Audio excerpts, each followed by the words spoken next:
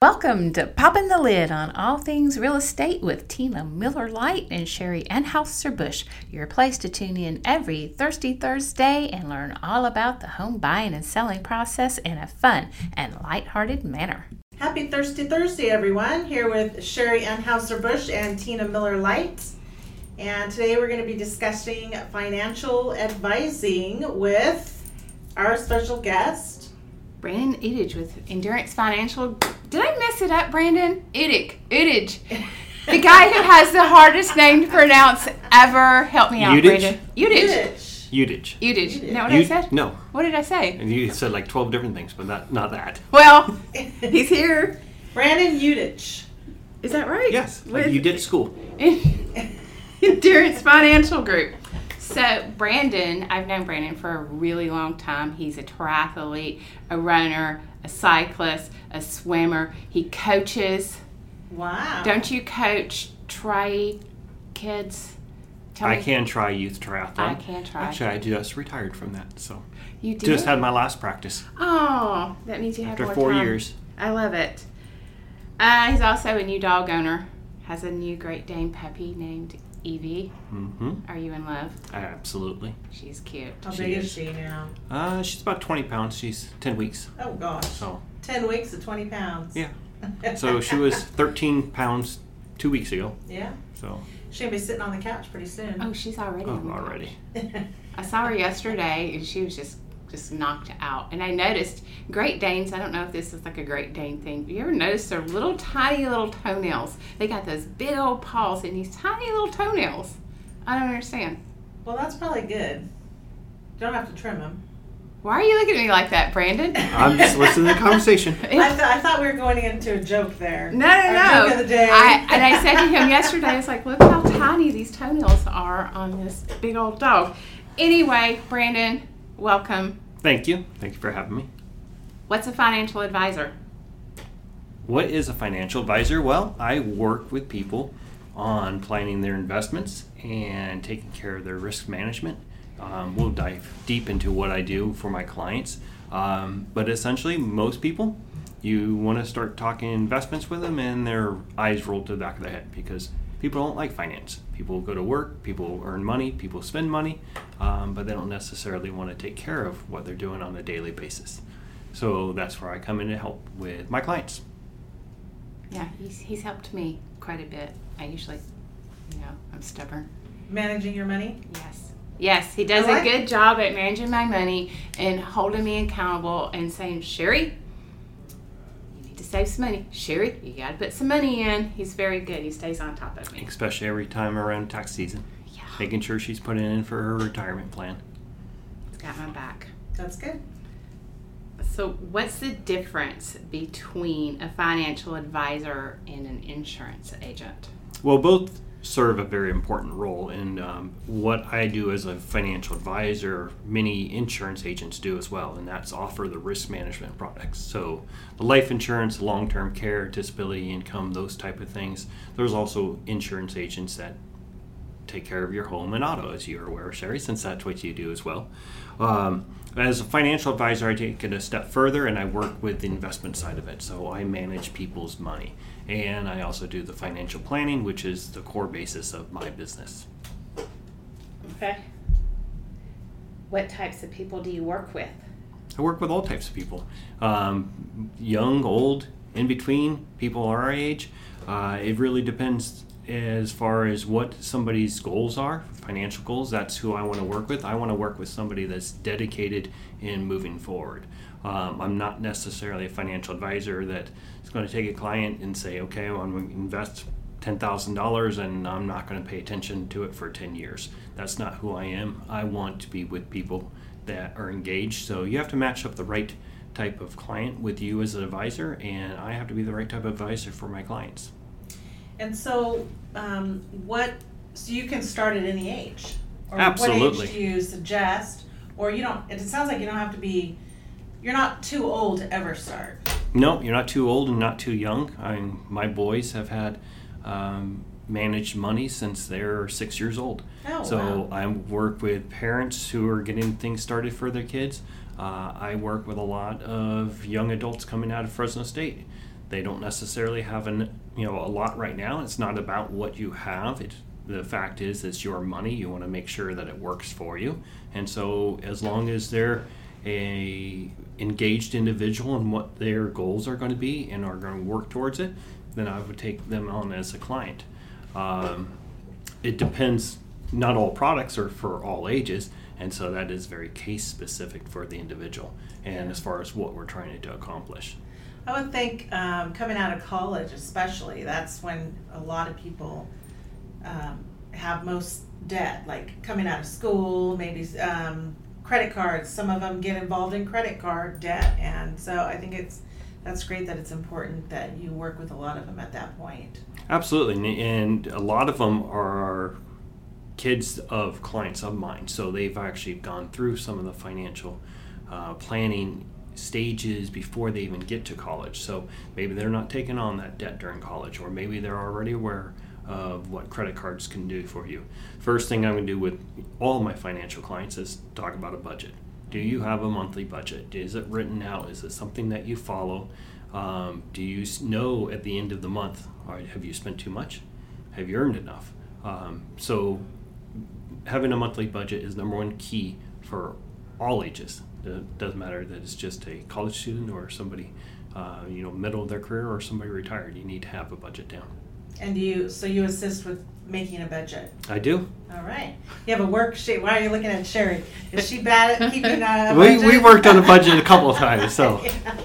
A couple of times. We're not discussing me. This is all about Brandon today, but you just made me think of what I think might be a good idea for parents who have kids at home that, they want to get out of the house, but they don't want to kick them out, and they pay them some rent, and then that rent could go into their 401k. What do you think about that? Because I tell clients sometimes, I have a client who's ready for their kids to leave, but if they're too comfortable at home, they're not going to go. So just charge them rent and then put that into an account for them for a down payment on a house. But the same could be said, put that money away into a 401k for them.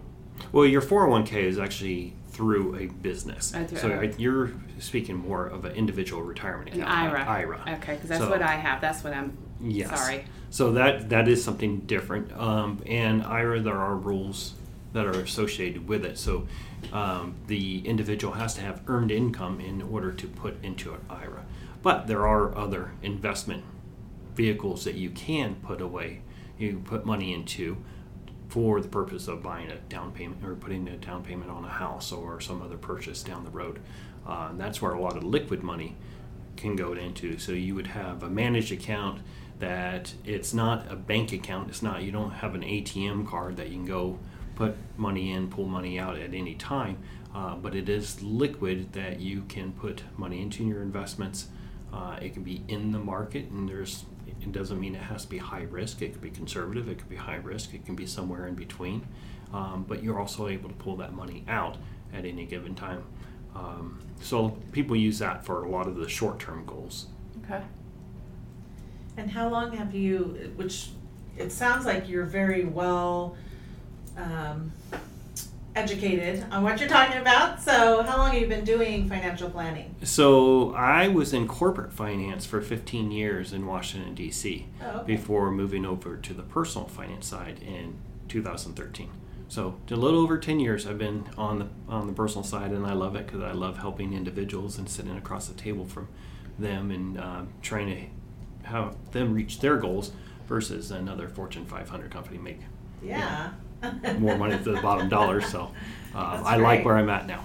And the thing about Brandon is he always cares about his clients, and he's going to give them the best advice possible, not just to benefit him, but he truly is invested in his clients and what's best for them. And that's why I refer to him, my first-time home buyers and people that I just want to sit down and make sure they have a plan, because my goal is never just to sell a house, especially the first-time home buyers. I want to be comfortable in that payment and, be able to enjoy having that house in a peace of mind and not be afraid that they can't make their mortgage payment. And that's where Brandon is a huge, huge help to me. Well, thank you, Sherry. You're welcome.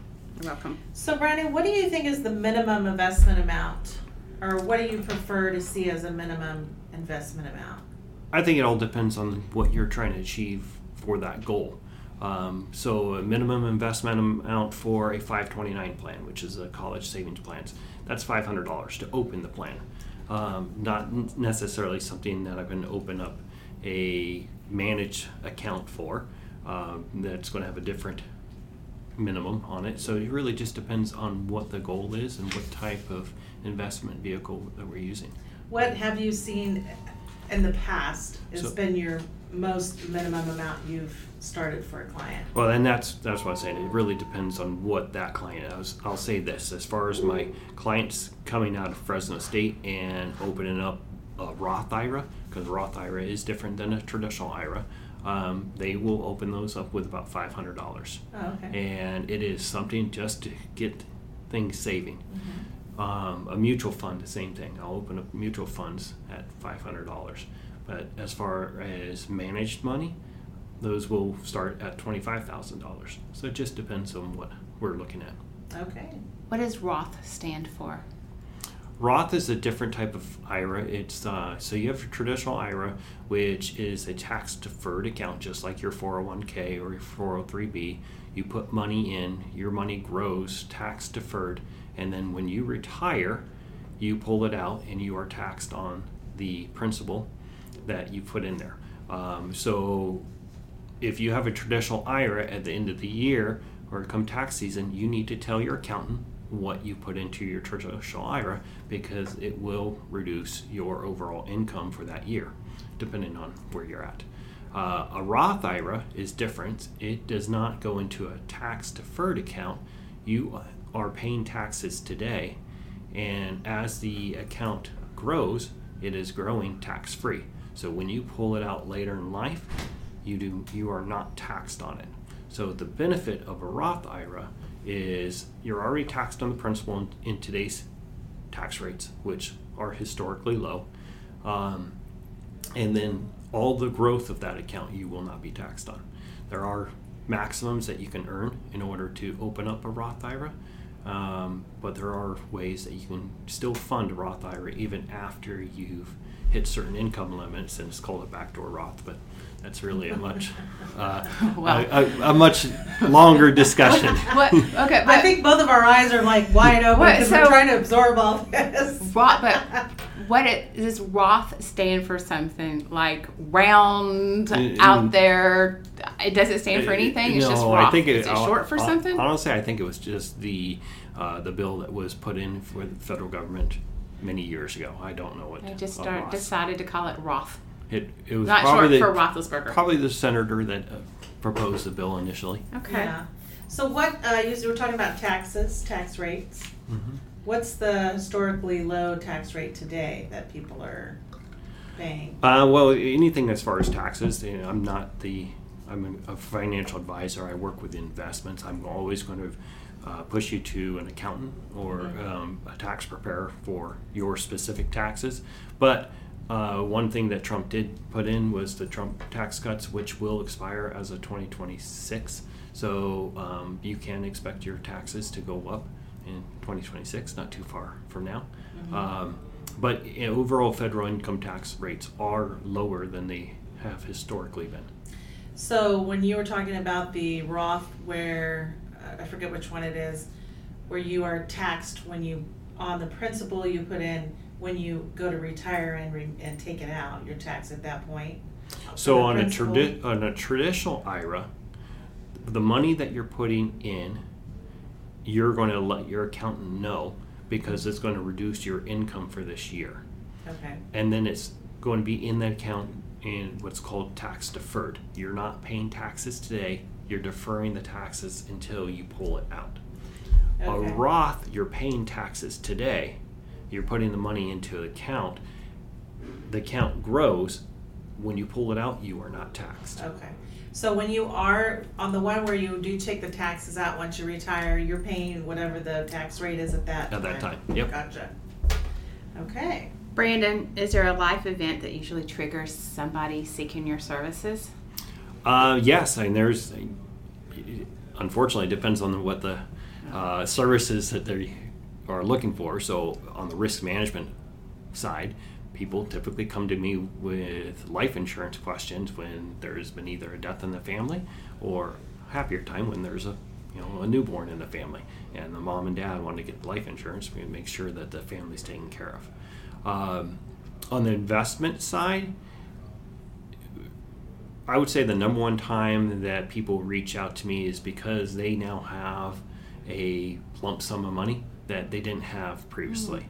The number one time that would be is when you are changing your jobs and you have a 401k or a 403b at your work, and now you've left that place of employment, whether it's because you're moving somewhere else or you're retiring.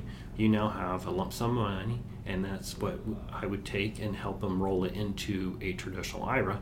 And they, depending on the accounts that they're in, they could leave it there, although they're not getting the management, the professional financial management on that type of account, where you can roll it into a traditional IRA and have the world to be able to invest in, and you have my services. So that's what happened with me, right? Yes. I had this with my company. It was no longer my money. It was just sitting there doing absolutely nothing until Brandon came along and was like, oh my gosh, we need to do this. And now my money is growing. And so that's why Brandon's awesome. What's one thing that everyone should have but most people don't? Well, the number one thing I tell all my clients is, on top of the budget that we've already talked about, is a financial plan. Really need to have a financial plan in place. A budget is one portion of that financial plan, but the plan, it's your roadmap for the next 5, 10, 15, 40 years down the road. So it's long-term planning for retirement. It's short-term planning for maybe purchasing a home or a new car. It's middle of the road, so you have kids that are young now, but they're going to be going to college in 10, 15 years. A financial plan helps you and guides you with your investment choices. So it's not just a retirement, but it's all-encompassing financial plan. Do you meet with clients regularly to go over that plan, see where they're at, to see if they need to make any changes? Absolutely. So it really depends on what the client wants, though. Okay. So some clients want a written financial plan, what I would call a point-in-time plan. It's essentially they want a one-time plan. They want to know where they're at, and they want to build a map going forward.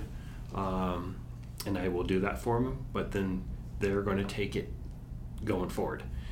Other clients of mine want that same service, however, they want it on an ongoing basis. And those clients I actually give a personal website to, a dashboard, where it brings in all of their accounts, not just their accounts with me, but they can bring in their bank accounts, their mortgages, their car payments or credit cards. They can bring in their 401k from their employer into a single dashboard, so they can see all their accounts in one place.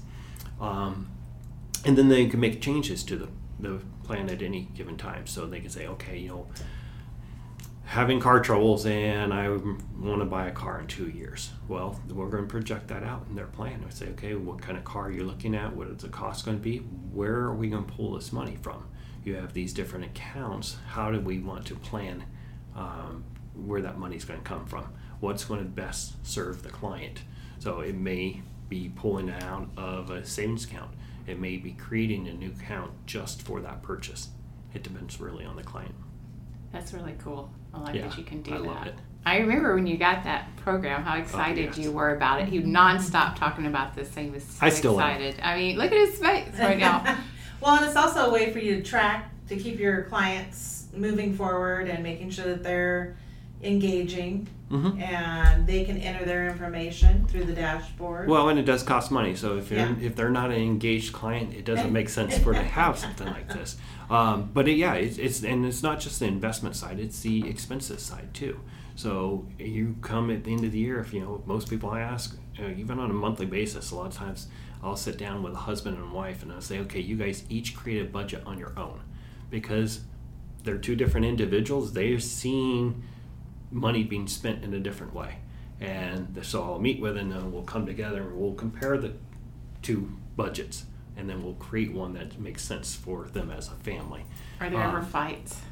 Well, do you have to referee some fights? I could be a therapist at sometimes too. So there's no couch in my office, but sounds like real estate. Yeah. Do you advise all home buyers to consult with their financial advisor before they purchase a home? I think anytime you're making a major purchase, and I'll give you a personal story of myself. When I bought my very first home, I was about 30 years old, and I bought a home at the top of the market and overpaid for this thing. So I overpaid for this house, and several years later, moving out of state, I needed to get rid of it. And of course, the markets went down. And I could not get rid of this house. So I had to get renters. Well, of course, the rent didn't even cover the mortgage. So I was taking a monthly loss on this house.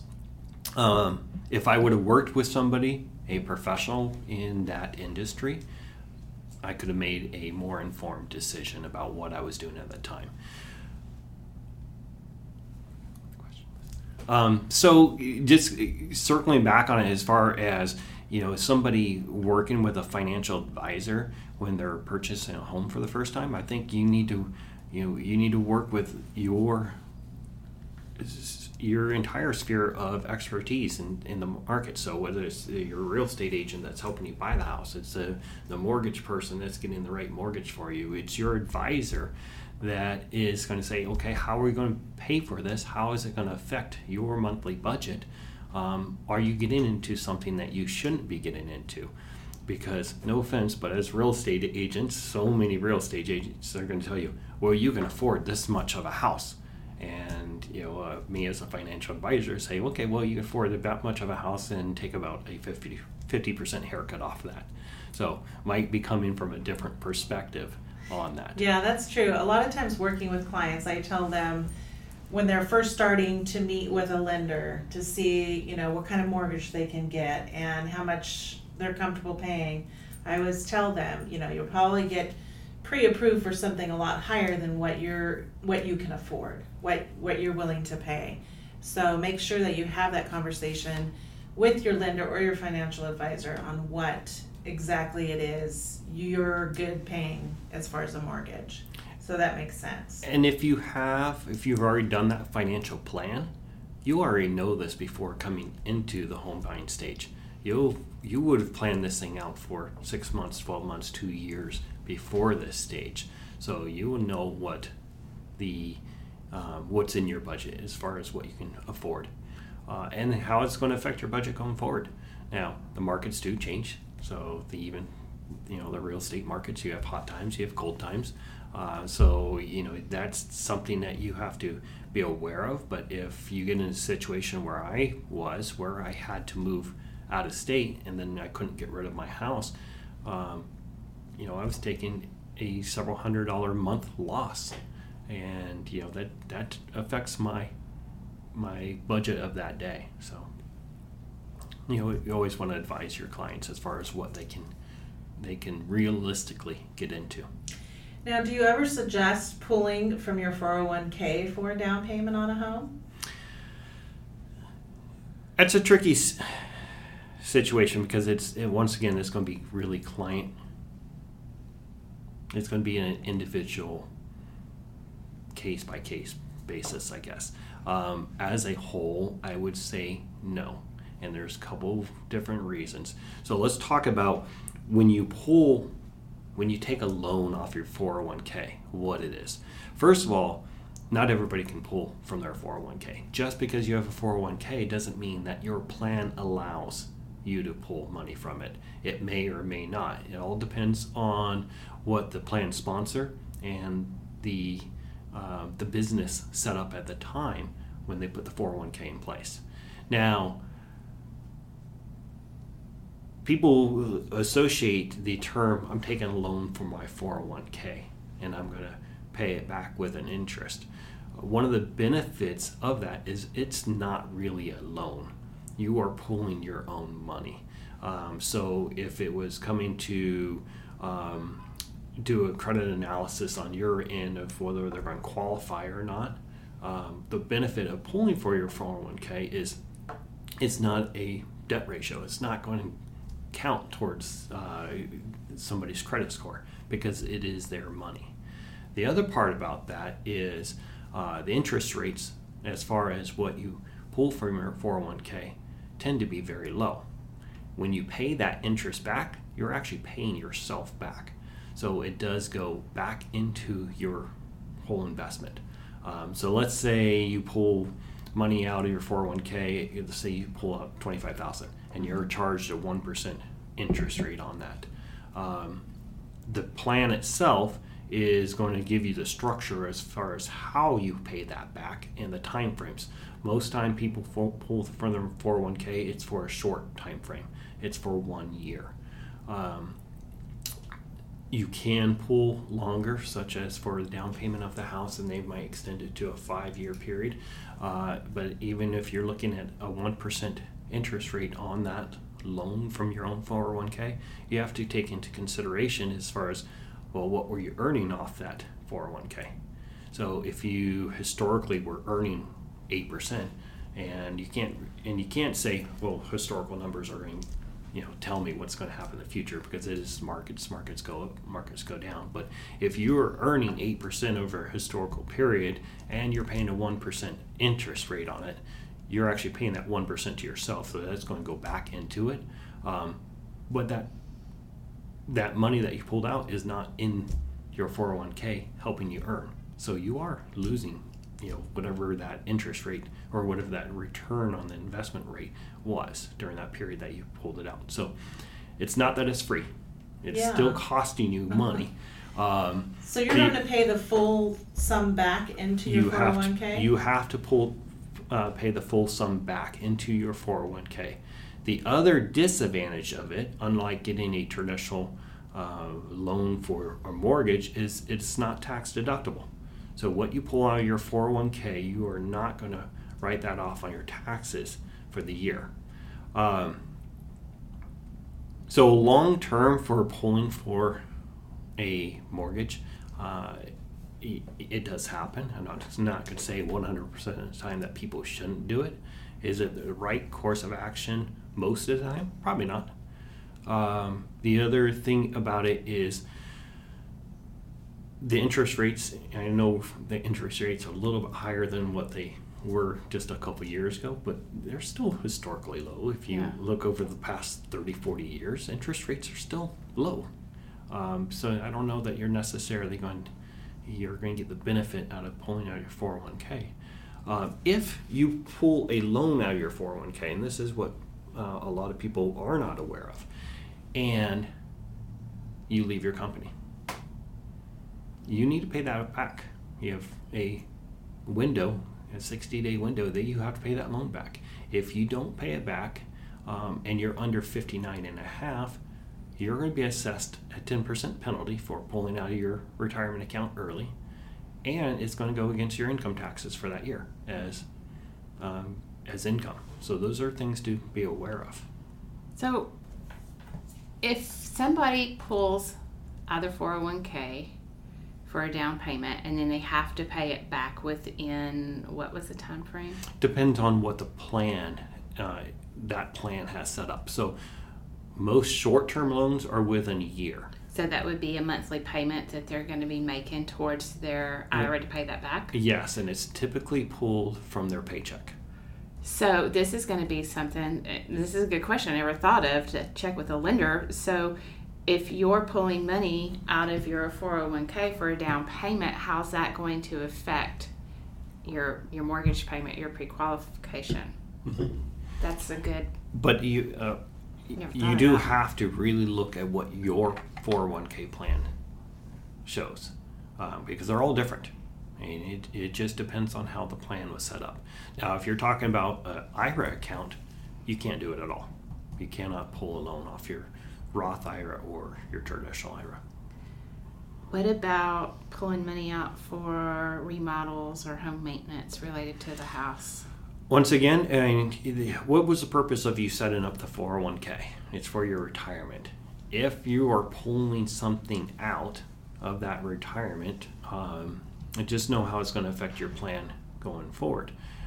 You still have to pay it back. So I know, Sherry, you and I talked about somebody pulling out of the 401k to do a kitchen remodel, I think you said, and then that's to flip a house, and they're going to get it back. Are they going to be able to return that within a year? What if something happens with their job? Those are things that they have to be aware of, that, okay, what if they can't sell the house? But now they have to pay back this loan to their 401k. The other part about it is, what loan do they need? What amount do they need? So most plans are going to limit you at 50% of your balance, or $50,000. So is that going to be enough for whatever you're trying to do? So once again, you really want to know what your 401k plan allows. It seems like it makes more sense to do a home equity loan for stuff like that rather than pulling out of your 401k.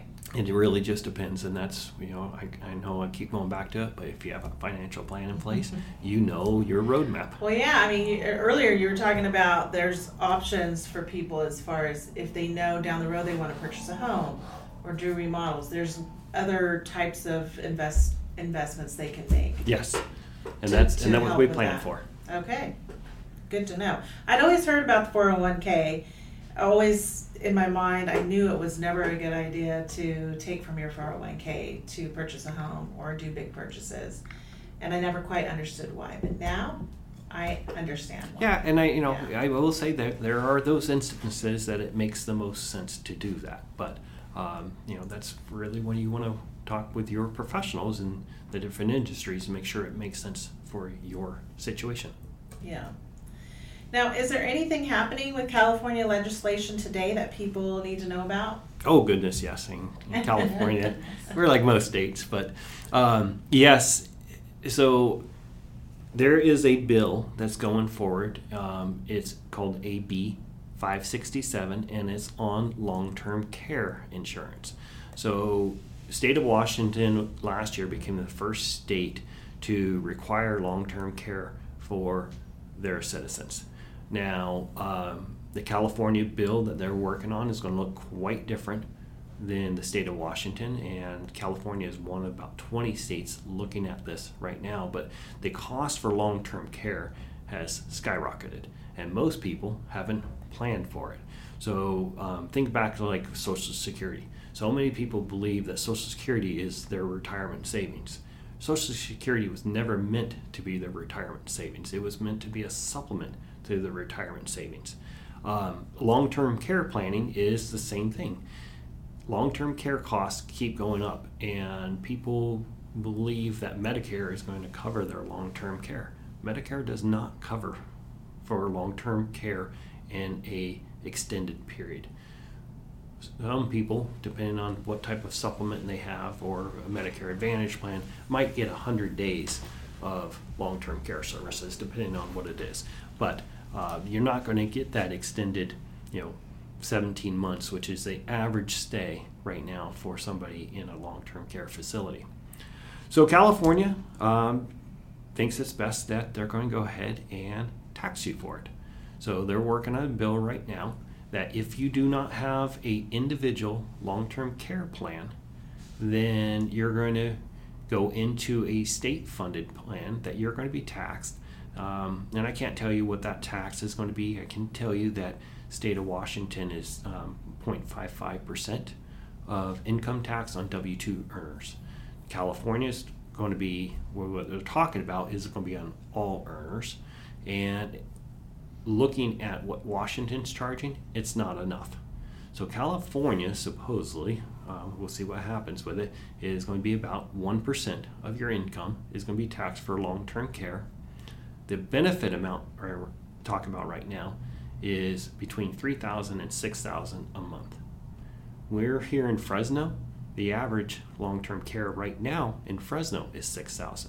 If you're in LA or San Francisco or San Diego, it's a whole lot more than it is Fresno. So you can see even what they're going to be charging you as far as the tax rate and what your benefits are, it will not be enough to cover your long-term care. So that's why it'll be a supplement. It's still a supplement, Yeah. but the state wants to make sure that you have something as far as coverage. The other part about it is they're looking at a 3 to 6 month maximum to cover you. So if the average stay right now is 17 months, and what you're going to get out of the state funding is 3 to 6 months, you can see you're going to be short there as well. What happens? What happens after you're cut off? What happens a lot right now is people spend everything they have, and then they go on a Medi-Cal. And then what happens is Medi-Cal will cover it, and then once the individual passes away, then Medi-Cal will recover as much as they can from the individual's estate. Gotcha. Well, that was just a depressing way to end the podcast today, Brandon. I feel like we should ask that question first. But you know what? I mean, that's reality. He's just letting us know what's going on and what's coming up, what we can expect. And you can have a second drink after that one. So instead of having to work the first however many months a year to go towards your taxes, it'll probably be the first half of the year you work to pay taxes, and then what's the last 6 months you're actually that's your savings. And just one follow-up on that, on the bill, is it's not expected to pass for a couple more years. However, they've already put a date as of January 1st of 2024 that you have to have your plan by. So if you do not get the plan this year, even if it passes in 2025, California is planning on going retroactively to tax you for it. Where do we get the plan from? Well, you want to get it through somebody that's licensed to do a long-term care insurance plan. I do it as a financial advisor, but not all financial advisors do. Also, a lot of insurance agents will do long-term care. So once again, reach out to your advisor, reach out to your agent, reach out to me. So your financial advisor or your insurance, like your life insurance person. Yeah, and if they don't do it, then they will likely know somebody that they can refer you to. Okay, perfect. Well, lots of great information today, Brandon. Thanks for coming. Go home and snuggle your dog and make people a lot of money today. Thanks for having me. Yeah, you guys all have Brandon. a blessed day. Yeah, we'll definitely have your information listed on the podcast. So if anybody wants to reach out, has questions for you, they can reach you directly. Perfect. Thanks. Yeah. Okay, peace, love, and Real estate.